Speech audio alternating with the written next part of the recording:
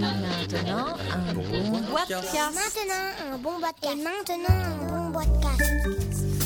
Et bonjour à toutes et tous, nous sommes en compagnie de gens qui viennent de Paris, puisque Paris est ludique, on le sait depuis 4 ans cette fois-ci. C'est Olivier Marchand. Bonjour Olivier.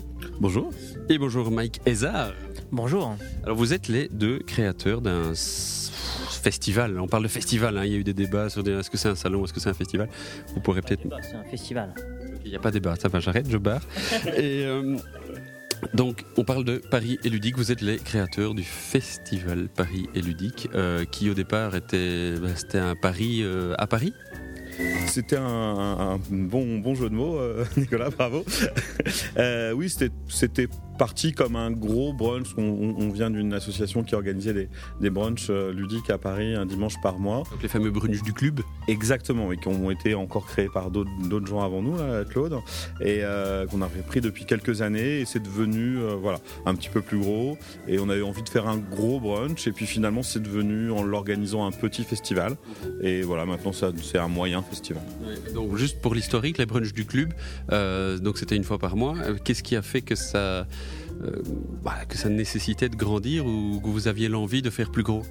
Il n'y avait pas une nécessité de grandir, je pense. Ça date de 2002, mine de rien, les Brunchs du Clube. Donc c'était pas nous avant. Nous, on était justement des participants, des brunchers. Donc on a repris parce que c'était un concept qui est quand même super. On passe une journée à jouer avec un brunch au milieu. On retrouve des gens, une centaine de personnes, enfin entre 50 et 100 personnes. Donc on trouvait ça sympa. Et l'idée du festival, effectivement, c'était les brunchs, c'est sympa, mais c'est dans des restos ou dans des lieux de ce style. Et en plein air, ça peut être bien. Du coup, plus de monde. Du coup, les brunchs, on avait une habitude d'avoir un éditeur invité avec souvent une nouveauté et qui venait présenter ses jeux. On faisait gagner des jeux. Donc, si on fait dehors plus grand, du coup, peut-être 2-3 éditeurs. On a appelé les amis éditeurs, on a discuté. Pourquoi pas, ça peut se faire. Du coup, si on en a 3-4, pourquoi pas en avoir plus. Oui. Puis voilà. Ok, donc ça a pris forme comme ça. Et finalement, les Brunchs du Clube, je dis club, ça se dit clubé, oui, ça se dit club. Donc finalement, les Brunchs du Clube s'étaient installés comme étant vraiment très ouverts au niveau ludique, c'est-à-dire j'ai cru comprendre qu'il y avait un spectre de jeux très très large. Finalement, ça colle bien au festival aussi, c'est-à-dire que c'est de s'ouvrir au public le plus large. C'était effectivement l'idée déjà du créateur Claude en 2002-2003 on se targuait d'avoir le public le plus mixte du monde du jeu, ce qui n'est pas si fréquent que ça, et tout public. Et ça, on reste dans cette optique-là avec le festival, où il y a à la fois des jeux pour les petits, des jeux pour les grands, des joueurs un peu plus aguerris, aux néophytes qui découvrent. Et déjà dans les brunchs, il y avait ça, aussi parce qu'il y avait cette barrière de la règle qui était déjà abolie dans les brunchs du club, où on avait des animateurs, donc nous en l'occurrence au début, qui expliquaient les jeux aux participants. Et là c'est pareil, dès le début du festival, donc on a commencé, comme Mike a expliqué, à quelques-uns, mais finalement assez vite à 20. La première édition, il y avait 20 exposants. Et le deal initial, contrairement parfois à d'autres festivals, c'est de dire les exposants, vous venez, on vous offre un espace et vous venez expliquer, animer, présenter vos jeux au public. Pour aussi, toujours pareil, enlever cette barrière de la règle qui peut freiner le grand public. Ok, mais donc là on est en 2014, il y a eu le 4e opus de Paris Est Ludique. Parlons des chiffres de cette année. C'est combien de visiteurs, c'est combien d'exposants et finalement, est-ce que ça a atteint le résultat? Est-ce que vous aviez envie d'un résultat ou que ça reste un peu clubique, c'est-à-dire c'est ouvert et vient qui veut? Ça fait plusieurs questions en même temps, hein. Donc c'est quoi les chiffres de 2014? Les chiffres, c'est 7500 visiteurs. Sur 3 jours, 2 jours? Sur 2 jours. Ce qui est plus que les années précédentes. On n'avait pas une attente à part de se dire que s'ils sont moins que l'année d'avant, c'est que peut-être ça plaît pas. Donc s'ils sont plus, c'est cool. Ça veut dire qu'a priori ça plaît. Côté exposants, on en a pareil, on en a de plus en plus tous les ans. On était dans les 80 cette année. Donc à peu près en fait tous les éditeurs du milieu, franco-belge et voilà. Maintenant on vous demande pour participer alors que peut-être qu'il y a même 2 ans ou au tout début c'était il y a un festival, on va voir ce que ça donne. Oui, maintenant, les plus importants étant là, maintenant les éditeurs connaissent le festival Et normalement, quelques éditeurs choisissent de ne pas en faire. C'est un moyen de communication, ils font un choix. Ceux qui choisissent de faire les festivals, clairement, font la demande pour venir. Oui. Ouais, tout à fait. Alors ça, c'est 2014, c'est plutôt un joli résultat. En 2011, comment est-ce qu'on fait pour organiser un festival et avec 4 ans 4 ans de rétrospective, quelles sont les choses que vous avez apprises? Si on devait écrire un petit fascicule, j'organise moi mon festival, qu'est-ce qu'il faut faire, qu'est-ce qu'il ne faut pas faire? Alors, ça c'est plein de questions en une seule ou plein de réponses, mais on va y aller. Comment est-ce qu'on aborde la création d'un festival, quoi? Alors, nous, un peu par hasard et par le lieu. En fait, en 2010, jusqu'à 2010, il y a eu quelques tentatives de festivals de jeux, plutôt des tentatives privées, alors que là, c'est une tentative associative, et qui se sont arrêtées. En fait, en 2011, nous, on est partis, entre guillemets, dans cette création-là, aussi parce qu'il n'y avait plus rien à Paris. Et que Paris, capitale de la France, très centralisée, quand même, au niveau transport, au niveau infrastructure, etc. Nous, on est parisiens, donc on avait envie de faire quelque chose à Paris. Et quelques années avant, on avait une autre association, un petit peu toujours, qui s'appelle le Bâton Mouche, qui est une association de Mölke, finlandais, qu'on a contribué à faire connaître, et on a organisé les 2 premiers championnats de France. Voilà. Et pourquoi je parle de ça? Parce qu'en fait, on l'a organisé dans un boulodrome du 12e arrondissement, donc à la frontière du périphérique, mais juste encore dans Paris.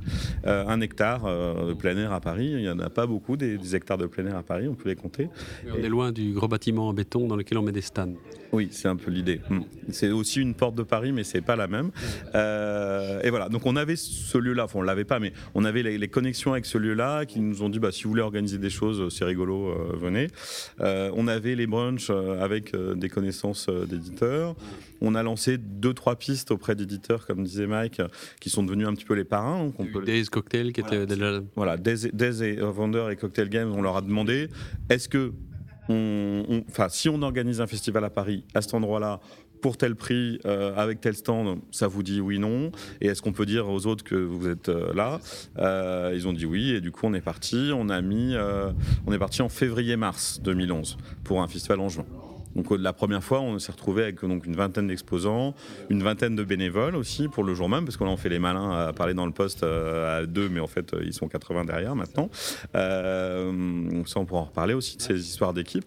Voilà, et c'est parti. Et donc pour répondre directement à ta question, c'est vraiment parti progressivement, comme je disais, un gros brunch qui est finalement un peu par hasard devenu un petit festival. Qui n'avait pas forcément de besoin de pérennité au début. On s'est dit tiens, on le fait une fois puis on verra bien. Et puis c'est vrai, 20 exposants, 40 exposants l'année suivante, 60, 80. Tu te dis, on n'est pas installé, loin de là. Mais nous, on a plus envie de le continuer presque qu'au début, où c'était juste, on va voir ce qui se passe, quoi. Et donc pour ça, c'est intéressant, quoi. Et donc justement, pour continuer dans cette lancée-là, organiser un festival comme ça, il y a des choses auxquelles on ne pense pas, il y a des surprises. On dit, ça c'est vrai, on n'y avait pas pensé. Tu as des idées, Mike? Ouais, en fait, le vent. C'est ça. En fait, on a tendance à avoir les réponses quand on se pose la question. Donc, effectivement, c'est un peu... il y a plein de questions extrêmement pratiques il va y avoir beaucoup de gens, donc il faut des toilettes. On n'en a pas. Faut en chercher. Donc, souvent, c'est un peu une certaine logique. Il y a quelques loupés, des fois, mince, on n'a pas pensé à ça. Mais il y a pas mal de choses qui suivent une certaine logique. Nous, le slogan du festival auquel on tient beaucoup, c'est le festival de jeux où on joue. Donc un des points d'attention, c'est si on a 3000 visiteurs, il faut qu'ils puissent jouer. Donc il ne faut pas qu'il y ait 100 chaises pour les 3000. Et chaque année, comme on en espère un peu plus, il faut que ça suive. Donc, vous avez une équipe de mathématiciens, de statisticiens qui font les modèles pour 2015. Oui, tout à fait, on a Excel. Et puis on fait des additions, on se dit faut rajouter des tables, des chaises. Ah ouais, c'est pas mal. Ok, et donc au niveau logistique, etc., c'est quand même un challenge. On a un peu le trac quand les portes s'ouvrent. On se pose pas la question, sinon je pense qu'on aurait arrêté. On a un petit côté on y va puis on verra bien, et qui jusqu'à maintenant nous a plutôt porté chance. Donc c'est cool. Ouais, tout à fait. Alors justement, ce qui vous porte chance aussi, c'est le fait qu'il y ait des bénévoles, qu'il y ait des gens qui ont envie de participer. Donc tu en parlais, Olivier. Ça veut dire que maintenant, il faut presque s'organiser en pool et en équipe de bénévoles, là où c'était pas spécialement le cas au début. Et exactement. Et la première année, donc on était deux, les compagnes respectives qui aidaient, 2-3 copains donnaient un coup de main par-ci par-là. Et puis on a ouvert un petit peu la porte. Les brunchers habituels sont devenus parfois bénévoles, et notamment pour l'explication de jeux. Parce qu'une des particularités du festival, peut-être, j'en sais rien, c'est au-delà du large spectre de jeux, c'est d'avoir deux facettes. Une facette exposant, éditeur qui vient faire la vitrine de leurs jeux, présenter leurs nouveautés, etc. Mais aussi un espace plus jeu libre qui est animé justement par ces animateurs. Et les premiers bénévoles, en fait, faisaient ça plutôt. Bon, ils montaient des tentes, des tables, des chaises, vidaient les poubelles, nettoyaient les chiottes, mais aussi, ils expliquaient les jeux pendant la journée. Et en fait, petit à petit, comme tu disais, les équipes se sont créées un petit peu toutes seules en montant. En fait, notre grande force, et pour la petite checklist d'un créateur de festival, c'est d'y aller progressivement parce que les questions arrivent petit à petit. C'est-à-dire que cette année, on avait des questions de taille, de camion de 12 tonnes qui arrive et qui a explosé sa porte, qui ne peut plus ouvrir. Voilà, des choses qui n'arriveraient pas la première année parce que s'il n'y en avait pas besoin du camion de 12 tonnes. Et du coup, cette progressivité lisse un petit peu les problèmes aussi, quelque part. Et donc cette année, peut-être la première année où il y a eu vraiment cet effet d'équipe, avec une équipe sur les jeux à volonté, une équipe sur les tournois, une équipe sur les protos, une équipe sur les jeux d'enfants, même une petite équipe à l'accueil, parce qu'il faut aussi organiser l'accueil. Bon, c'est un peu plus simple à organiser que les tournois ou les jeux de demain, mais quand même. Et à chaque fois, du coup, on va dire leaders ou je sais pas quoi, des porteurs de cette petite équipe qui organisent, qui se font des réunions, qui s'éclatent, qui inventent des choses que préparent les jeux, qui les testent. Voilà. Et par exemple pour les tournois, ni Mike ni moi serions capables de pondre à la fois l'organisation qu'ils ont prévue, les idées. Là il y avait des petites idées de ring, de jeux à deux, les prototypes. Bon, Mike et moi c'est pas trop notre cam. On préfère les jeux bien finis, déjà tout fait. Et voilà. Et du coup, il y a des gens qui adorent ça et qui sont même venus nous voir en disant ça serait bien qu'il y ait ça. On dit tiens, voilà les clés. Et puis roule quoi. Ok, mais donc voilà, donc ça c'est la 4e épisode puisqu'on est en 2014.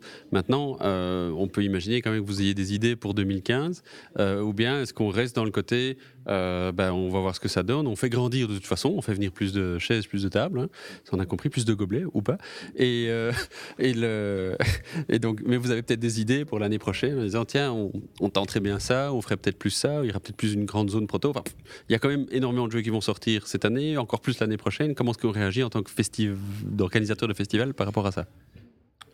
Là, tu sous-entends qu'il faudrait qu'on réfléchisse avant d'agir. Oui, s'il vous plaît, quoi. Non, oui, on prend note des petits points où on se dit tiens, ça, il y a moyen de faire mieux. Ensuite, on essaye d'optimiser parce que du coup, maintenant, le site étant très grand la première année, commence à être bien rempli. Voilà. Donc, des nouvelles questions se posent. Après, il y a effectivement les bénévoles où, comme l'a dit Olive, plus ça va, plus ils prennent une énorme importance. Et du coup, ils travaillent en amont et du coup, faut organiser un peu les équipes, voir un peu qui a envie de faire quoi. Donc c'est tout cet aspect-là qui est un peu qui progresse. Vous assurez la structure. Maintenant, s'il y a des bonnes idées qui viennent et qui sont prêts à les prendre en main, vous acceptez quoi. On encourage même. Les bonnes idées, c'est toujours bon à prendre. Et plus il y en a, plus on est nombreux, plus il y a des risques de bonnes idées, ce qui est toujours sympa. Ouais, cette année, il y a eu pas mal d'innovations, alors certaines très très subtiles, mais qui sont énormes pour nous. Il y a eu des toilettes, on a loué des toilettes supplémentaires. Il y a eu des brigades poubelles. Donc c'est des trucs qui paraissent toutes bêtes comme ça, mais qui le dimanche matin, je me souviens, première heure quand on arrive à l'aube, et avec tous les bénévoles, on nettoyait le site. Cette année, on l'a pas fait parce que c'était nickel, c'était fait toute la journée quoi. Donc voilà, c'est des petites améliorations comme ça. Il y a eu un stand événement cette année aussi qu'on aimerait, alors, pour répondre un peu à la question de demain, développer, parce que ça c'était assez demain chouette. Je suis plus là. Il y avait des apéros rencontres avec des acteurs du monde du jeu, donc pour que les habitués ou les néophytes posent des questions un petit peu comme ça à l'emporte-pièce autour d'un verre. C'était très très très sympathique. Voilà, il y a des choses comme ça qu'on aimerait, et ça c'est nouveau par exemple, on l'avait pas fait l'année dernière, les années précédentes parce que ça s'y prêtait pas, on était trop petits, voilà. Maintenant, les gens quand on leur dit, si on demande à Monsieur Fall, est-ce que tu viendrais ou est-ce que vous viendriez faire un échange avec des gens que vous connaissez pas pour répondre à des questions, il a dit oui. Alors que la première année, il nous aurait regardé en disant pourquoi pas. Mais oui, vous n'avez pas posé la question. Non, on n'y a même pas pensé, c'est vrai. Maintenant, mais qui est le public de Paris Est Ludique? Est-ce qu'au départ, c'était plus, entre guillemets, sans le prendre mal, du geek? Est-ce que maintenant, c'est plus familial parce que c'est plus connu? Est-ce que c'est connu, finalement? Alors nous, on a toujours essayé de faire les deux. Ou les trois, ou les quatre, enfin tous les publics, je ne sais pas combien il y en a, mais il y en a beaucoup. Et on a toujours essayé de tous les faire. En vrai, on ne s'est jamais trop doté, parfois manque de moyens ou de temps ou d'outils qui nous permettraient on n'a pas fait de sondage à l'entrée ou choses comme ça, d'où les gens viennent, pourquoi est-ce qu'ils sont là et qu'est-ce qu'ils sont venus chercher. Ça pourrait être intéressant d'ailleurs pour savoir où aller demain. Peut-être qu'on le fera, je ne sais rien. Ça n'a peut-être pas une valeur ajoutée pour vous. C'est pas facile à dire en fait, on n'en sait trop rien.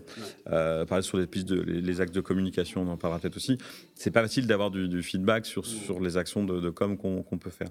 On peut entendre, on peut regarder à quoi les gens jouent, on peut écouter nos exposants qui disent tiens, j'ai l'impression que, ou moi je suis content parce que, ou je suis pas content parce que. Et j'ai l'impression qu'il y a tout le monde. Il y a quand même la famille, parce qu'il y a des jeux comme pour enfants, le prix est très modique, c'est gratuit pour les enfants.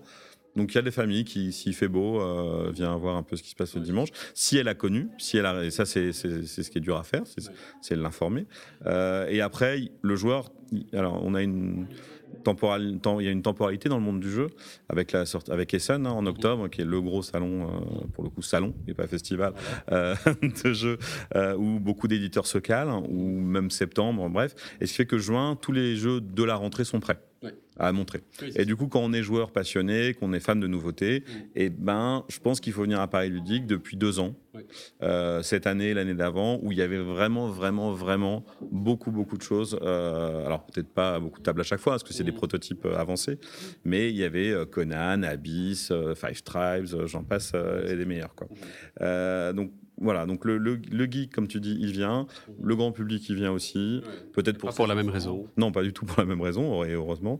Et voilà, on essaye. Le passionné de tournoi, il va venir aussi parce qu'il y a des tournois rigolos à faire. Il y avait la finale francophone du championnat de France des aventures et du rail, où après il y avait la partie mondiale, mais le cadeau à gagner, c'était quand même un voyage dans notre express en Asie. Enfin, ça pouvait faire envie, quoi. Et voilà, donc l'amateur de compétition pouvait venir aussi. Voilà, tout le monde peut. C'est ça l'optique, ça rejoint de toute façon même l'étincelle originelle, on dit.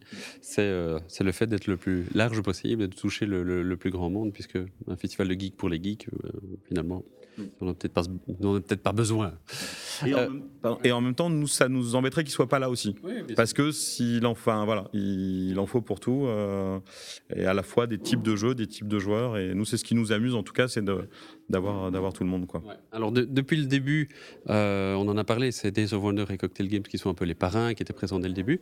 Et voilà-t-il pas que on va même plus loin au niveau de Paris Ludique, ou je ne sais pas comment en parler. Est-ce que c'est vous, est-ce que c'est Paris Ludique qui est co-éditeur, parce que le mot est lâché maintenant. Donc il y a 2 jeux, il y a Give Me Five et il y a What the Fake, qui sont des jeux cocktail games, mais finalement c'est des jeux pelles aussi. Comment est-ce que ça prend forme et pourquoi arriver à la coédition? C'est quoi? C'est une expérience supplémentaire ou c'est vraiment une volonté business? Déjà, effectivement, ça peut être un moyen d'apporter un peu de financement au festival, plutôt que d'augmenter les prix ou de rechercher de l'argent par des subventions ou autres. Parce que pour l'instant, c'est financé que par les entrées des visiteurs. Et donc plutôt sympathique, puisqu'un jeu, normalement, les gens qui viennent, ils aiment ça. Ensuite, c'est aussi une rencontre avec Cocktail Game, qui a accepté qu'on se lance dans l'aventure de la coédition. Mais comment est-ce que ça a pris forme? C'est-à-dire que vous dites, tiens, Mathieu Despnous, bonjour, on aimerait bien éditer des jeux, ou bien est-ce que ça s'est fait autour d'une discussion en disant, mais nous aussi, on aimerait bien réinvestir le résultat du festival? Alors, pour la vraie histoire, tant qu'à faire... Oui, j'aimerais bien. C'est vrai? Oui. C'est parti, c'est grâce au Dr Mops, qui a fait une news sur Love Letter un certain temps, en disant ce jeu-là il est bien et il n'est pas édité chez nous. Et il y avait que 16 cartes. Et nous on s'est dit tiens, 16 cartes, trouver un fabricant de cartes, etc. et tout. Parce que éditer un jeu c'est quand même un vrai travail. Mais on s'est dit peut-être que sur quelques cartes, ça peut être faisable, pas insurmontable, et ça permet, nous, ce qu'on avait envie de faire, on a un prix d'entrée qui est pas cher, qui est à 5 €, mais du coup, on s'est dit peut-être que ça permettrait d'avoir en plus un jeu et de trouver une formule sympa pour les visiteurs. Et donc le Love Letter, là, ça veut dire quoi ? Ça veut dire que vous avez pensé à éditer Love Letter ? Voilà, c'est ce qui nous a mis la petite graine, voilà. On a appelé, on a passé quelques petits coups de fil, et manifestement, c'était déjà trop tard. Mais ça a donné des idées. Mais du coup, on s'est dit pourquoi pas. Oui, c'est ça. Et pourquoi pas, tiens, parlons-en. Si on faisait un jeu, qu'est-ce que ça serait ? On va pas faire un jeu avec des cubes et un grand plateau parce que faut travailler. Non, mais parce que ça se fait. C'est un vrai métier d'éditeur, et qu'on a un vrai métier et que le festival déjà aussi prend du temps. Donc voilà. Et dans l'esprit grand public, petit jeu d'ambiance sympa où on s'amuse autour d'une table était plus dans notre esprit. Oui. Et on était voir notre parrain le plus diplômé en la matière de jeu où on s'amuse autour d'une table, et on en a discuté, et voilà. Okay. Donc lui a dit c'est parti.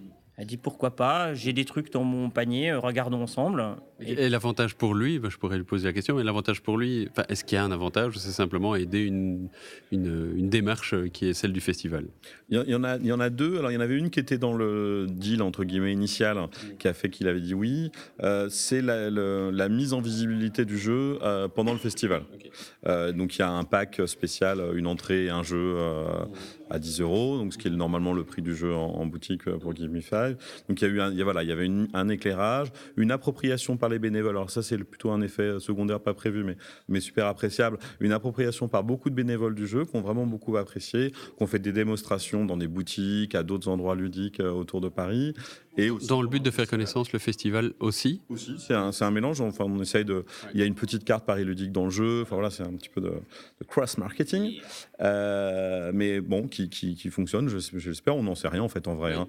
On demande pas aux gens.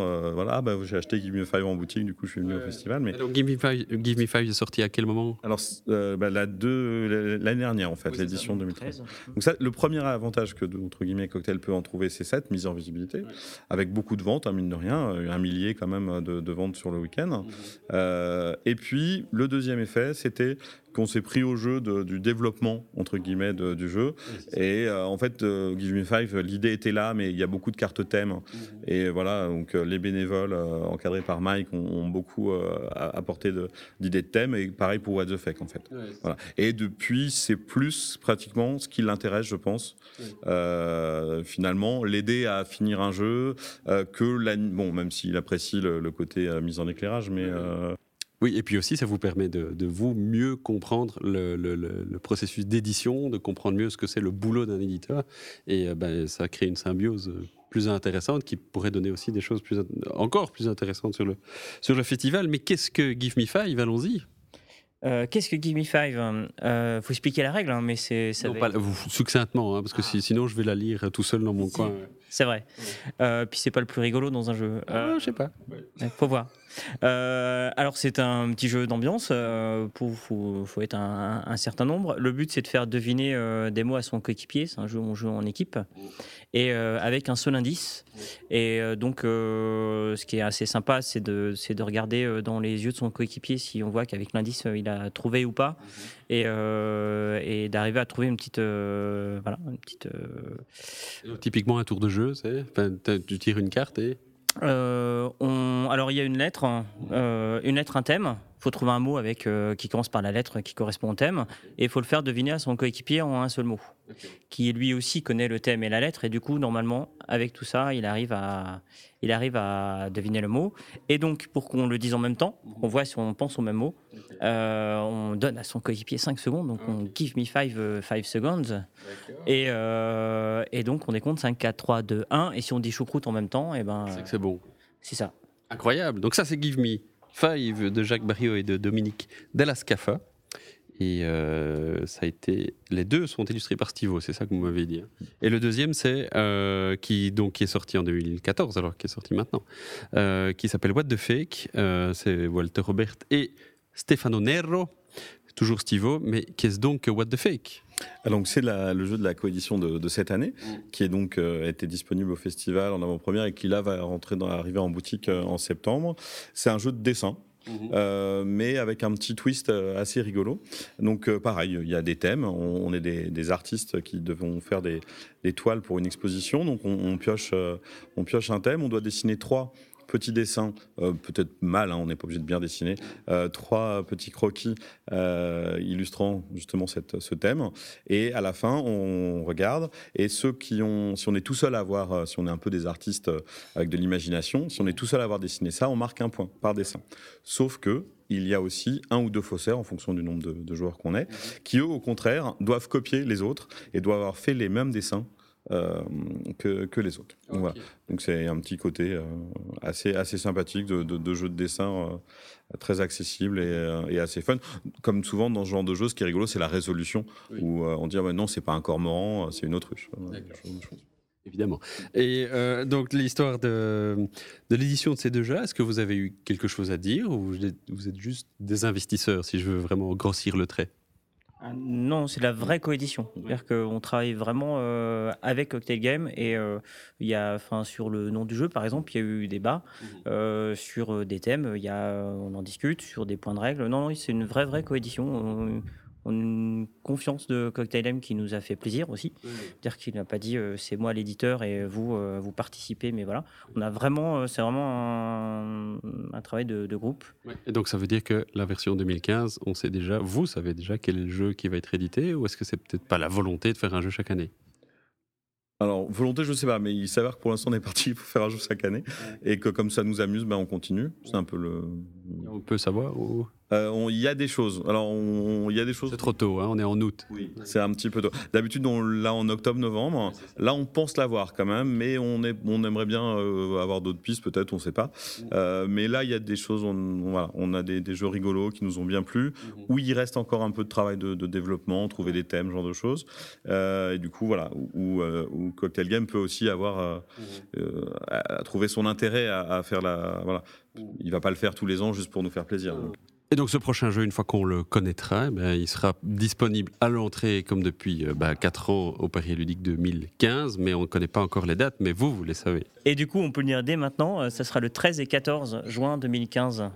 Donc à noter direct dans son calendrier ludique. C'est déjà bloqué, pas de souci. Chouette. Merci messieurs. Voilà, merci Mike Hezard. Merci bien.